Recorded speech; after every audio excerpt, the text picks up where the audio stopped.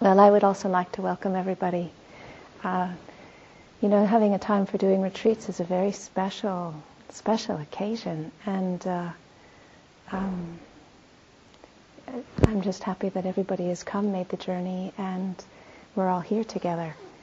Catherine just came into my room just a few minutes ago to let me know that there are a few people who weren't able to come because of an automobile accident that they were just in. So there's 3 people who are coming from Colorado Springs who aren't with us this evening. Other than that, I don't see Jan here. Has she? Jan called and said she'll be late. She'll be late? She should be here. Okay, great.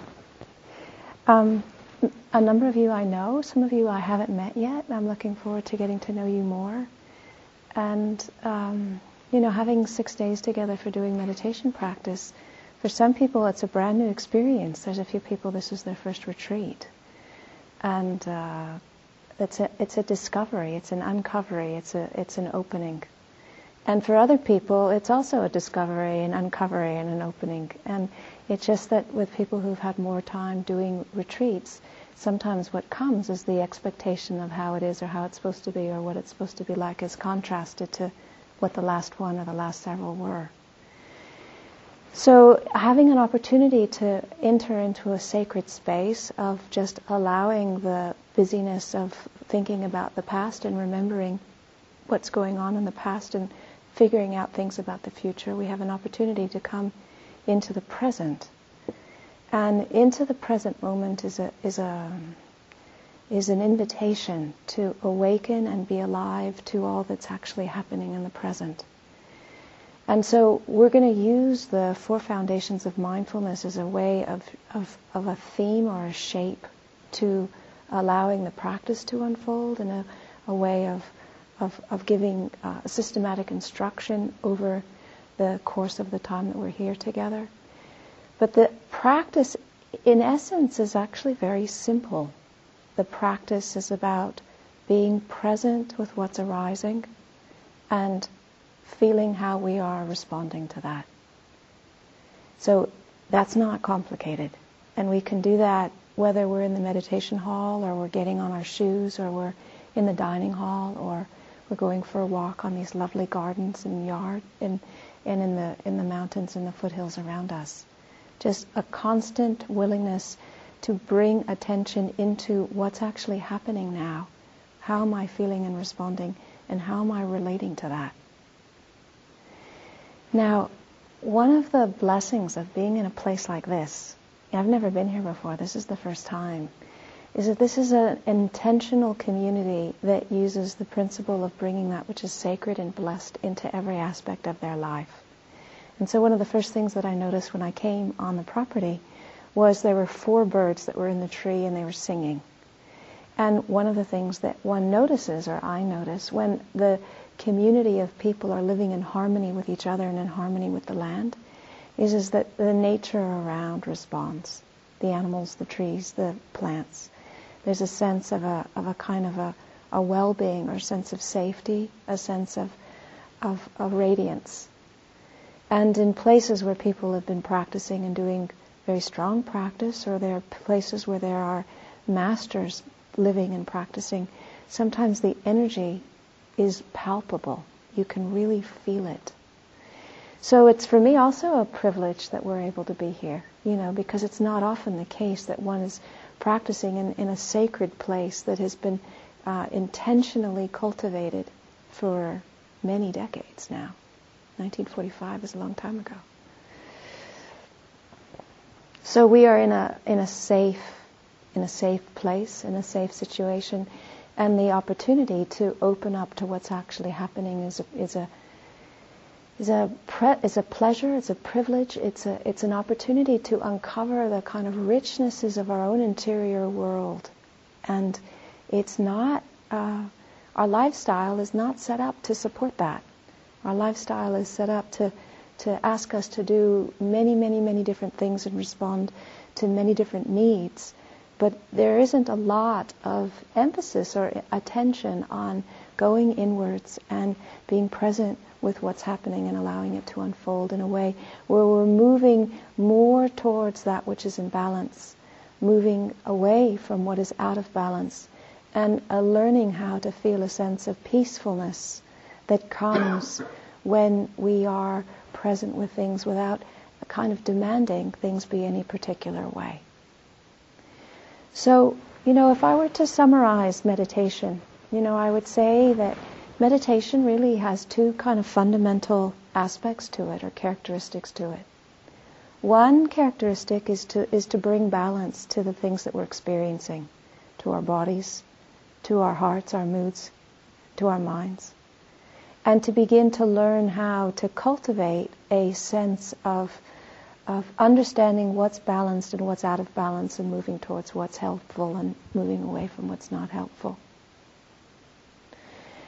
And so when we just look at body, learning how to relax the body, learning how to energize the body when we're tired, getting a sense of how do we move in relationship with our bodies so that there's a sense of ease and well-being, and we're feeling connected rather than disconnected or beside ourselves, leaning forward and somehow outside of a connection with who we are and what's happening. So presence with our own physical body is an important part of what we're doing here. Just feeling our physical body moving through the course of a day. In the course, feeling our body sitting and walking and standing. And learning how to sense what's happening so that we can just allow awareness to make very small changes so that there's more sense of ease and well-being and less sense of tightness or sense of striving or sense of pressure or sense of numbness or blanking out. So we also have our hearts and our minds, and we have patterns that arise and thoughts that come again and again and again. And with each of these areas of our lives is an inquiry about understanding what's arising and how to move more into balance and how to move away from what is unskillful. So, we have all kinds of ideas that come up or thoughts about ourselves, and a lot of them are not at all skillful. But we don't necessarily have the right relationship with what is arising. And so it's not that we need to have control over what's arising. What's helpful is to learn how to relate to it in a way where we are no longer causing any kind of suffering in our relationship with what's arising. So this is our views and values and ideas and thoughts and belief systems. And then we also have, moods and emotions and senses of feeling about things, how we feel about things and how we respond to the way we feel. And again, the same is true. There's a whole learning about understanding how we feel and how we're relating to that in a way that we begin to move more towards what's helpful and moving away towards what's not helpful. So one large aspect of meditation is learning how to develop the conditions of our body and hearts and minds in a way that we are moving in a way that's skillful and away from that which is not skillful. And for many, many of us, this could be something that could occupy our whole life. We could spend our whole life trying to figure out how to live more in balance. And it's a noble life, living in balance, And in the way of learning about living in balance, there's a whole, learning about how to work with containment, how to work with precepts, how to work with integrity, the importance of generosity, the importance of our families and our spiritual communities, and how to cultivate these in a way that helps support us understanding what our limits are and boundaries are, and how to move in a way where we feel more congruent with our internal values in terms of what we're doing and how we're relating in the world. So the Theravadan tradition is also very grounded, I was liking, he was saying it's very grounded, and he emphasized that, the sense of bringing the sacred and the blessed into every part of one's life is also something that we are interested in doing here in this practice. Because it's not about just what happens in the shrine room. It's about, what happens throughout the course of a day. It's about the way we're relating to food. It's about how we are relating to the resources that we use. It's about what happens when we speak, what we're saying. what kind of thoughts that we're following in our own minds. It's not just about a kind of refined practice that happens when we're in a shrine room with this kind of a situation that's been set up. And so, this sense of bringing the quality of awareness and mindfulness into every aspect of our lives is something that I hope is, from the very onset, is part of what our practicing together supports. But you see, the problem is that if we are looking at meditation as about bringing balance into our lives, then inevitably we are ending up in a situation where we're a little bit up a creek without a paddle, because there's only a limit to how much we can bring balance into our lives. If our assumption is that balance is some kind of mechanism, whether it's very subtle or not, of being in control. So if being in balance requires somehow being able to move away from things which are out of balance, there's a limit to how much we can do that. Because there's a limit to how much we have control over what's in balance and out of balance. So, looking at catastrophic situations or traumatic situations or loss or grief or very severe illness, looking at the gateways of death. Some of us have close friends who are in a profound journey navigating the gateway of death. And for many people, this is not an imbalanced, in-control experience. And so if our entire orientation around meditation is about staying in balance, then it feels like inevitably we're going to come up against a wall and either feel that we've failed or that the meditation practice has failed.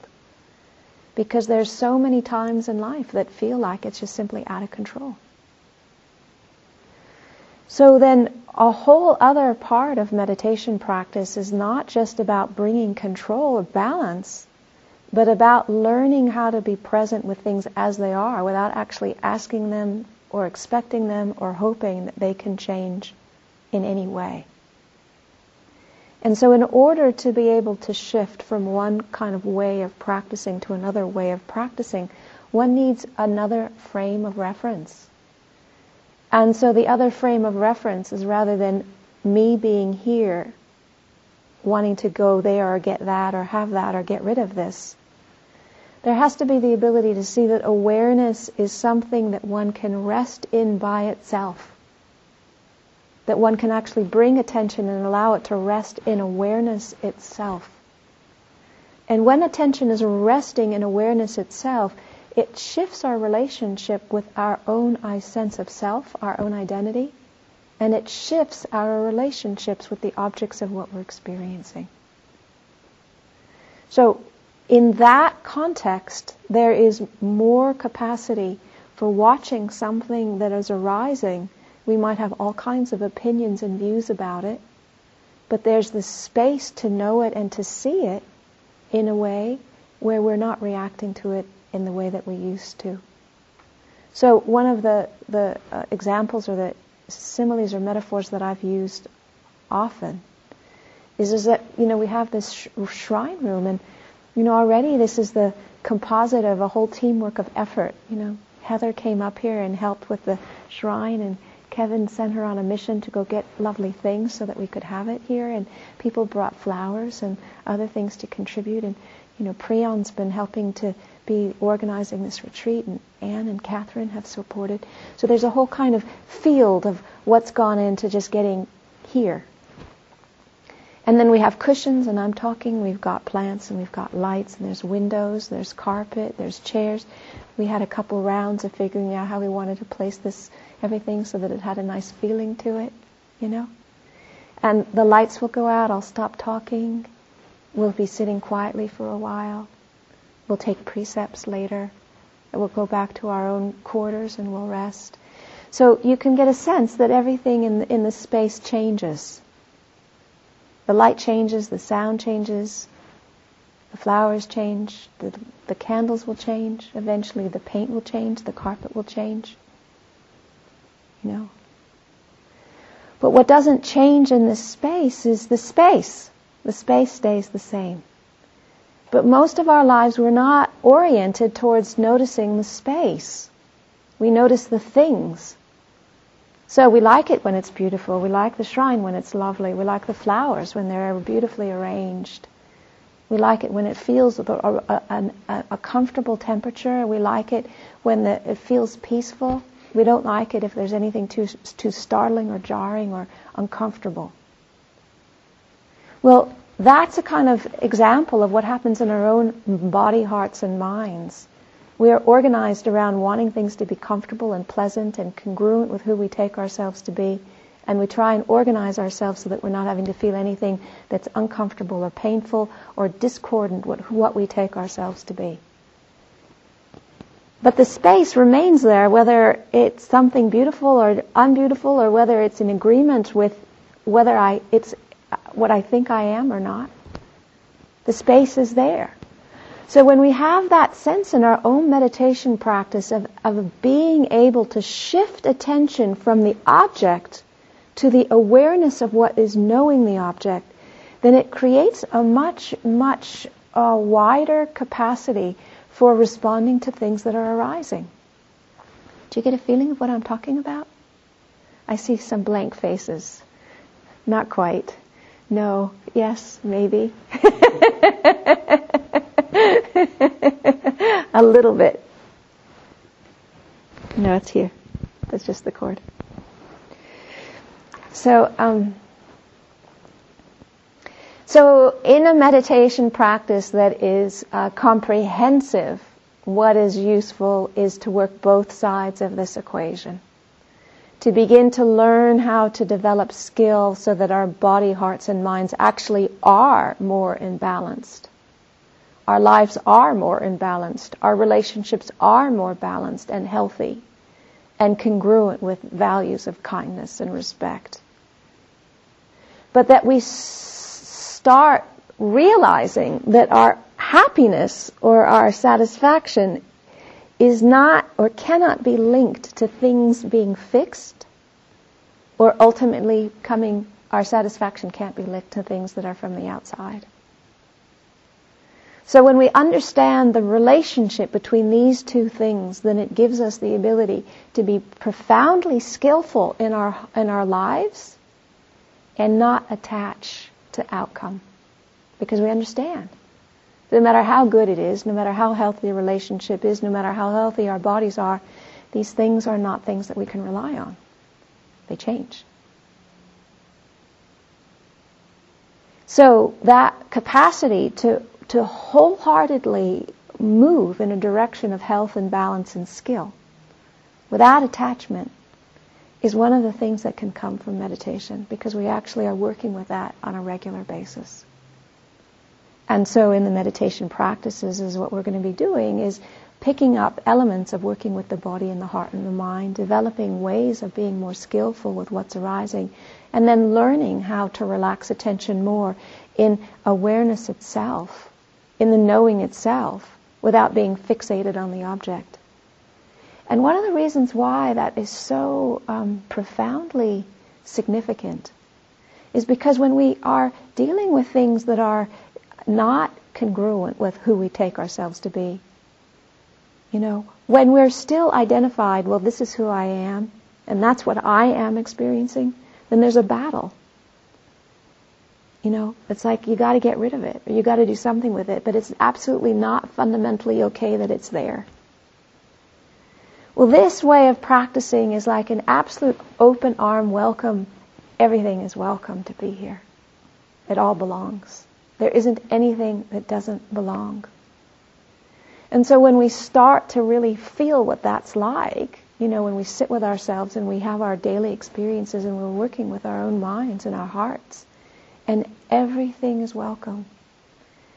It's a whole totally different level of relaxing and settling into our own skin,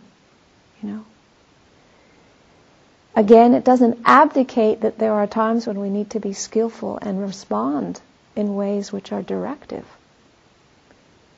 But it's very different to respond in a way which is skillful and to have a sense that something is not okay if I'm experiencing it. or I'm not okay if I'm experiencing it.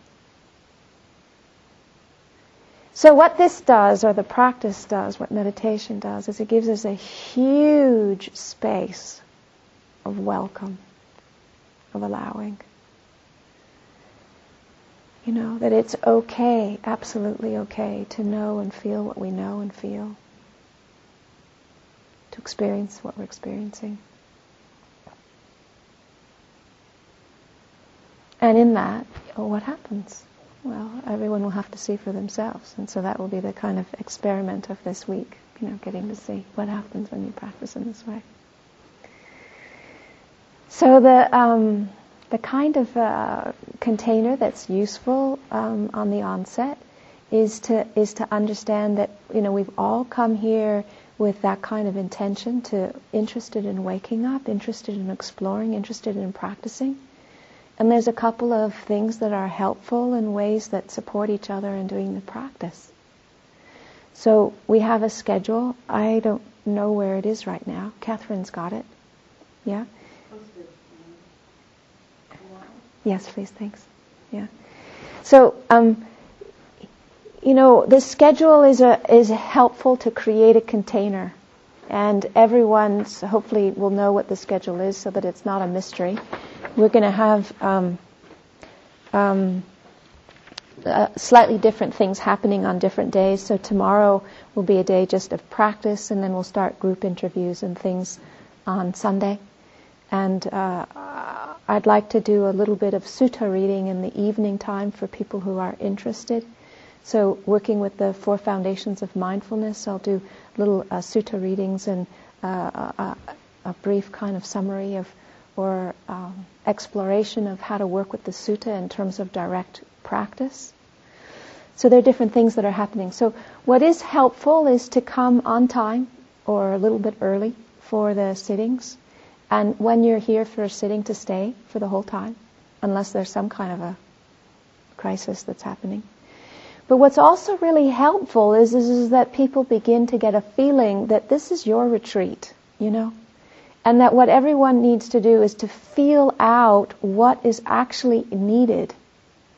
So some people need to actually spend a lot more time sitting, you know.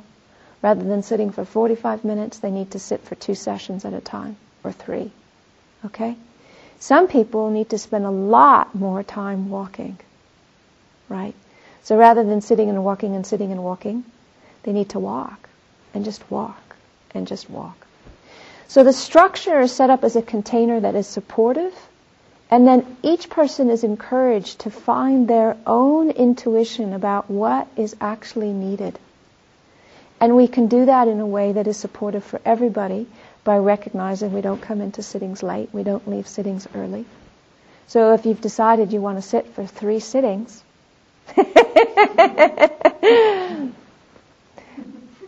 that's fine. That's absolutely fine. But don't get up in the middle of the 3rd sitting and say, I can't handle it anymore, I'm going out for a walk. Okay? So the commitment is to support the structure in a way that supports everybody. The structures here will keep the structure, and each person needs to tune in, get a feeling for what is actually needed right now. And part of the reason why that's helpful is because, you know, it's a little bit of a setup. I'm sitting up front, and so it looks like I'm the one who knows, you know. But what my role is to support everybody in finding their own internal authority to check out what is the right practice at any particular moment and work with that. So my role is to support you in finding your own internal authority rather than for you to think that I am the authority. And in order for this to work, or the way this starts to flourish, is when people begin to start trusting themselves, that they are not following desire, but they're actually doing what is the right and the most skillful thing at any particular time. So it's not like this is a kind of road march to Nibbana, you know. It's an intuitive feeling our way through and finding what's right for each of us in the present moment. And for different people, it's going to look different. Yeah. Now, it might be that everybody feels that this schedule is actually the most supportive thing, and it can be very powerful sitting with other people. So we have different things that come up, and some of them are pleasant, and some of them are not pleasant. But the commitment is to learn how to open to what is arising with care and respect and kindness. So we have a structure, and then we have precepts. And so I'll go through them briefly. We can take them. During this evening. And the precepts just create also a sense of safety and a sense of clarity about, what happens and what doesn't happen, and what's on and what's not on. And the precepts themselves can be a useful reflection for working with one's internal world. So the 8 precepts are to refrain from killing and stealing, the sexual misconduct, incorrect speech, to refrain from intoxicants, to refrain from eating after midday, to refrain from beautification, adornment, and entertainments, and to refrain from lying on a higher luxurious sleeping place. And the point of these is twofold. One is to help create a container where there's a sense of we're all on the same page about what goes and what doesn't go, to create a sense of safety that people don't need to be worried about what's happening behind their backs. And also to focus that the time is a real special time, and it's a time for inward and full presence. And so in doing that, what's allowed is that the kind of absorption with what's happening around us, or the thinking about what will be happening next, is then supported as an internal reflection. But if we look at these precepts, these 8 precepts, as internal reflections rather than only just external behaviors and standards, for me they're also really powerful. So the first precept is to refrain from killing. And, hopefully that's not going to be a hard one for us to do. I mean, I don't know some of you very well.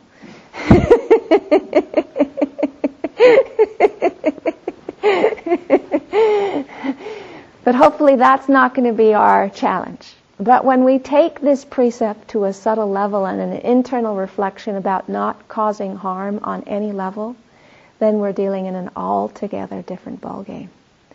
Because one of the things that happens, and happens repeatedly, is the way that we harm ourselves. The way that we slander or criticize or judge or condemn or berate. It's so constant that we hardly even notice that it's happening. It's like the wallpaper. We don't even see it. So if we use this first precept as a kind of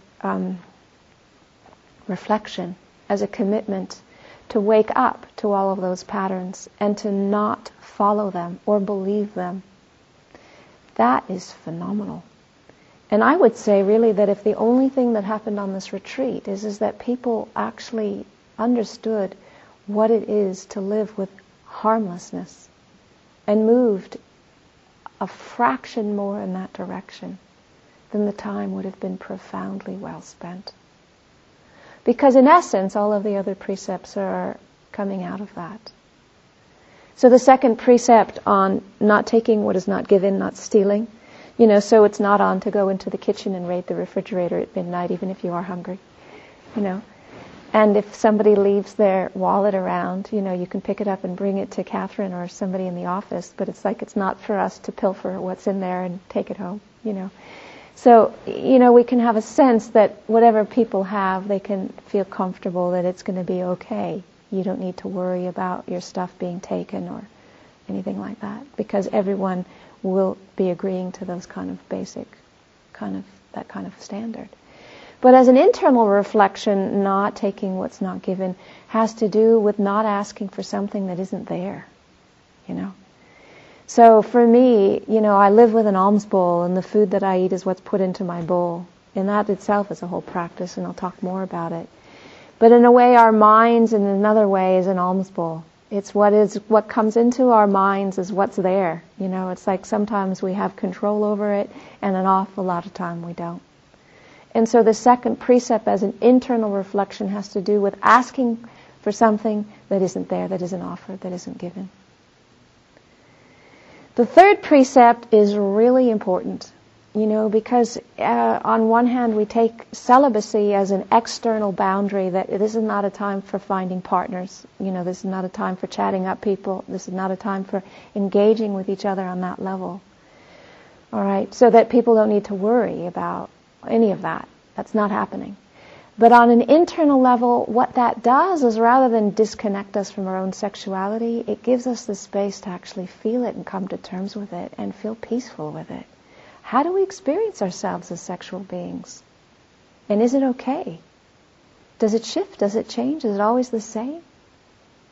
How does it drive the way we stand? How does it drive what we wear? How does it drive the way we look at other people or things? Is there a relationship between our own sexuality and how we relate to food? Okay? So what we're doing is we're creating a safe space where the kind of basic what it is to be human being can be allowed, known, and come into something approximating peaceful. Now, obviously, this is not peaceful energy for most people. And for many, it's like a lifetime of work to find some way of dealing with this that actually feels comfortable.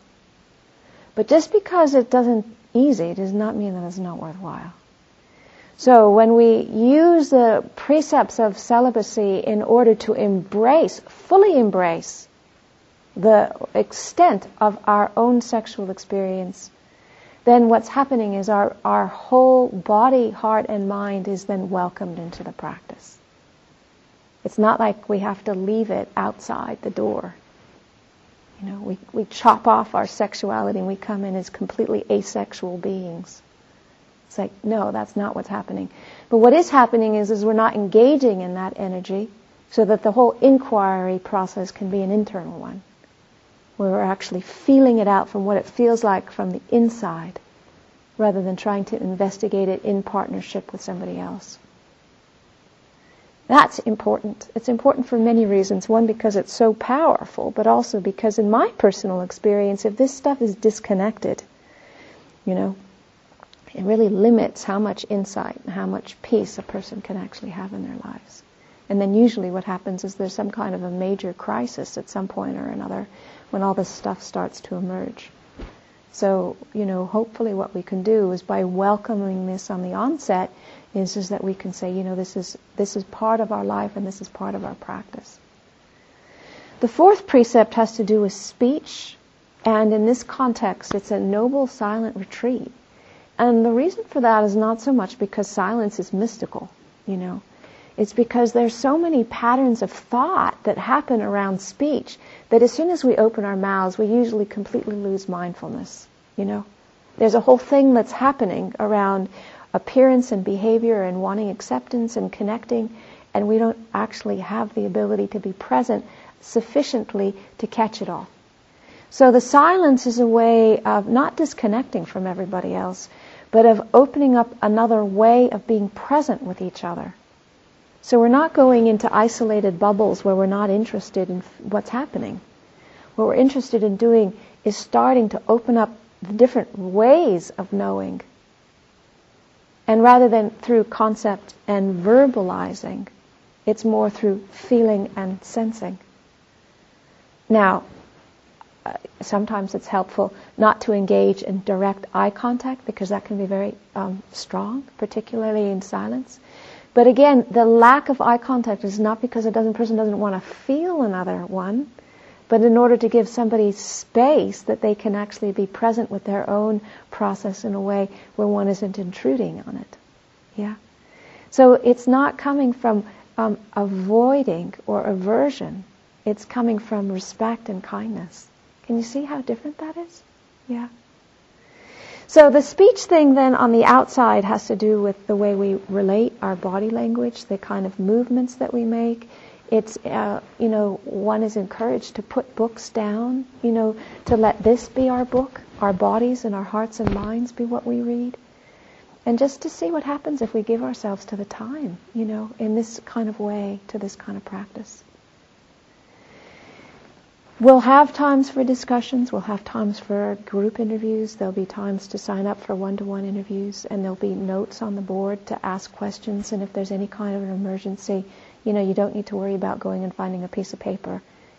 Just find me or Catherine and talk to us, But the idea is just to hold a space where the focus shifts from verbalization and conceptualization to something different, feeling, sensing, intuiting, and creating a space that respects everybody else doing that. And so for that reason, it's helpful then if people are not connecting to talk. Because when two people are talking, then the other people are hearing. Yeah. On an internal level, what's happening with our thoughts is, thoughts are a precursor to speech. And looking at the way we think is an important thing to pay attention to wake up to. So in the classic teachings, the kind of speech which is not helpful is stuff which is lying, untrue, harsh, divisive, or useless prattle, So, when we're looking at the kind of processes that are going on in our own internal world, how much of it is harsh? How much of it is simply untrue? How much of it is just gibberish, which is just going on and on and on and on and on? So it's not that we need to make it go away, but it's certainly not helpful to believe it or to follow it or to put energy into it. Yeah? So then our speech and our relationship with speech also gives us a way of reflecting on what's actually happening in our way of relating to our thoughts. The fifth precept has to do with drugs and alcohol and things that cause the mind to be confused. Obviously, it's not to do with prescription drugs.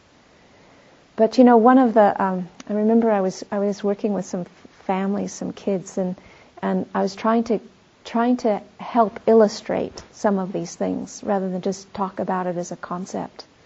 And I took a styrofoam cup and I poured some gasoline into it, and the cup just dissolved. Like in 3 seconds, it just evaporated. And I said, well, you know what? That's one of the things that happens with alcohol, is that it completely dissolves the container. So whatever kind of values that one has or sense of integrity that one has, when there's too much alcohol in the system, there's no capacity to maintain those proper boundaries. So it's not like there's something immoral about drinking, but what happens with drinking is that it creates the inability for our discernment to then be congruent with our own values. So that's why the whole thing around drinking and drugs and all of that is encouraged in that way, in order that as much energy as possible can go into being upright and being clear and focused. And the internal reflection of that, I don't know your personal story, some of you, that well, but for me, I was like a bliss junkie for decades. It was like ordinary life was just absolutely intolerable to me. And I would try and squeeze bliss out of every possible instant that I could, because just the normal thing of what was happening, I couldn't accept it, And so for me, as an internal reflection, it was the way I would move my attention in order to move away from what was happening, in order to squeeze something that made me feel better momentarily. So if that's useful for reflection for you, then you're certainly welcome to use it. The sixth precept has to do with eating after midday, and I hope that's not a shock that you're coming on an 8-precept retreat. I know when we had sent out the initial information about it, we had somehow forgotten to put that it was going to be an 8-precept retreat. And I know in the past, even when people knew, they came and they were panicked. It was like, how on earth, how can you possibly manage with just having breakfast and lunch? So the point of doing this is not to torture. I mean, that's not the ultimate goal in having an 8-precept retreat. The point of an 8-precept retreat is that for many people, it's actually quite okay to only eat 2 meals a day. And then when the eating thing and the digesting thing is finished, then the rest of the day is actually can be focused on meditation. Now, as an alms mendicant, because the food that I eat is what's given to me, then, if I were eating 3 meals a day, then it would take 3 times the kind of effort that it takes if there's just one main meal that I'm eating. So in terms of how much logistics are required, it's much simpler. Obviously, if anyone's got health problems and you need to eat more than the kind of cottage cheese juice stuff that's offered at evening time, then, let us know and we'll sort something out. My own personal experience is that sometimes my panic was greater than was the thing that was overriding my body senses. So when I got a handle on my own panic responses, then I could handle things in a way that I wasn't able to handle before I was able to work with that. So, but again, you need to feel it out. What's right, what's not right for you, and let us know. Again, the whole relationship with food is fascinating. I mean, there is so much that goes on in the way that we relate to food. And, classically it's said that only people who are completely enlightened have a correct relationship with food, because the food is so stimulating to the senses that it's inevitable that there's all kinds of stuff that goes on with it. We don't need it to be other than that. What we just need to do is to wake up to that's how it is, So when there's this kind of big, huge explosion of, I want, I don't want, is it going to be okay? Am I not going to be okay? How much should I eat? I feel terrible because I've eaten too much. What should I do? What should I do? I'm going to, whatever's going on. What there needs to be is a wide open space that welcomes and says, yes, welcome. It's all welcome. The chaos is welcome. The confusion is welcome. The desire is welcome. The sadness is welcome. It's all welcome. So rather than a kind of pressure that it's not supposed to be there, there's the embracing, and then from that, then we can begin to see if there's ways of navigating in so that we can feel a little bit more peaceful and light and easeful and skillful in the way that we're working with all of that. The 7th precept around entertainments, purification, and adornments is not a moral precept, it's a renunciation precept. And again, the idea is that, if we're focusing our attention on waking up, or we're wanting our attention to move that direction rather than out, we're not wanting to look at the ways that we can entertain ourselves, or the kind of music that can stimulate us, or the kind of ways that we can beautify ourselves, or the kind of dresses that we can wear. I remember on one retreat, it was like a fashion show. There was a person and she had 8 different costumes she would wear in a day. And it was like, I was just, normally I don't even notice. I don't even pay any attention. But with her, it was like, no way you could not notice. It was like really impressive. And it was like the cool meditator look. So there were like 8 different cool meditator looks that would get pranced into the meditation hall, in the morning. And so, again, this is an opportunity to look at, well, all right, so clothes that covers our body, so that we're basically modest and warm enough and finish. It's like end of subject. It's like, it's not designer and it's not about appearance and identity. It's like real practical. Are you covered? Are you warm enough? Forget it, And, we can leave makeup off. We can take off earrings and jewelry. We can take off the adornments that we normally use as part of our face that we bring to the world, and just see what happens if we come naked, just as we are, without having to dress it up or make it up or appear a particular way, and just see what that feels like, And so the internal reflection around this also has to do with distraction, and the way that, what's actually happening in the present moment is something that we have been conditioned that is not okay.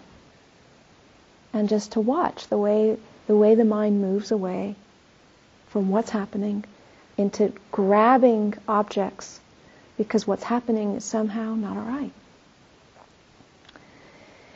The 8th precept has to do with sleeping on higher luxurious sleeping places, and what that has to do with is luxury, but it also has to do with a relationship with sleep. So if the bed is too luscious, sinking into infinite blankets and pillows and cushions and covers and all the rest of that, the likelihood of hanging out there is a little bit greater than if it's simple, just good enough. But the other thing is what's happening in our relationship with sleep, And for many people, sleep is the drug of preference. It's like, I've had enough, I'm out of here. Just let me zone out. And so then again, what's needed is the discernment to be able to figure out what's the difference between avoiding and actually sleeping because you're exhausted. So, somebody who's been, pushing really hard in order to get here, because to take a week out actually takes a lot of effort to coordinate things and organize things and all the rest of that. Sometimes people come and they're not feeling well. That's different than if they're using sleep in order to just avoid what's happening. So again, I can't tell you. You have to feel it out. And so for that reason, sometimes if you're very tired, then what you need to do is to feel out whether you're going to be coming to the morning meditation or not. So this is not a forced march to Nibbana. We're not doing it like that. We're working on feeling out what is skillful. And what is skillful is not to follow desire, but to move intuitively towards what is skillful, wholesome, and in balance. So that's the koan. Follow one's intuition and don't follow desire. So these 8 precepts then create an external container and an internal reflection. Does anyone have any questions about them? Is there anything that's not clear?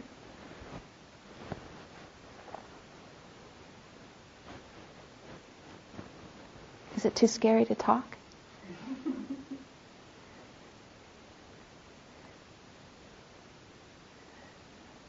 It's okay?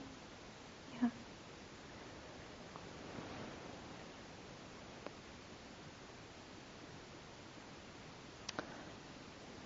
So,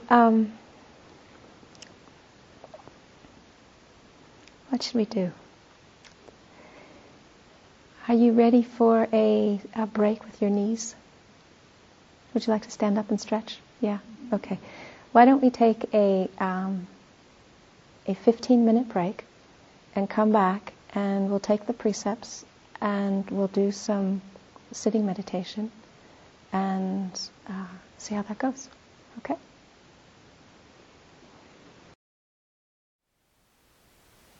Thank you for listening. To learn how you can support the teachers and Dharma Seed, please visit dharmaseed.org/donate.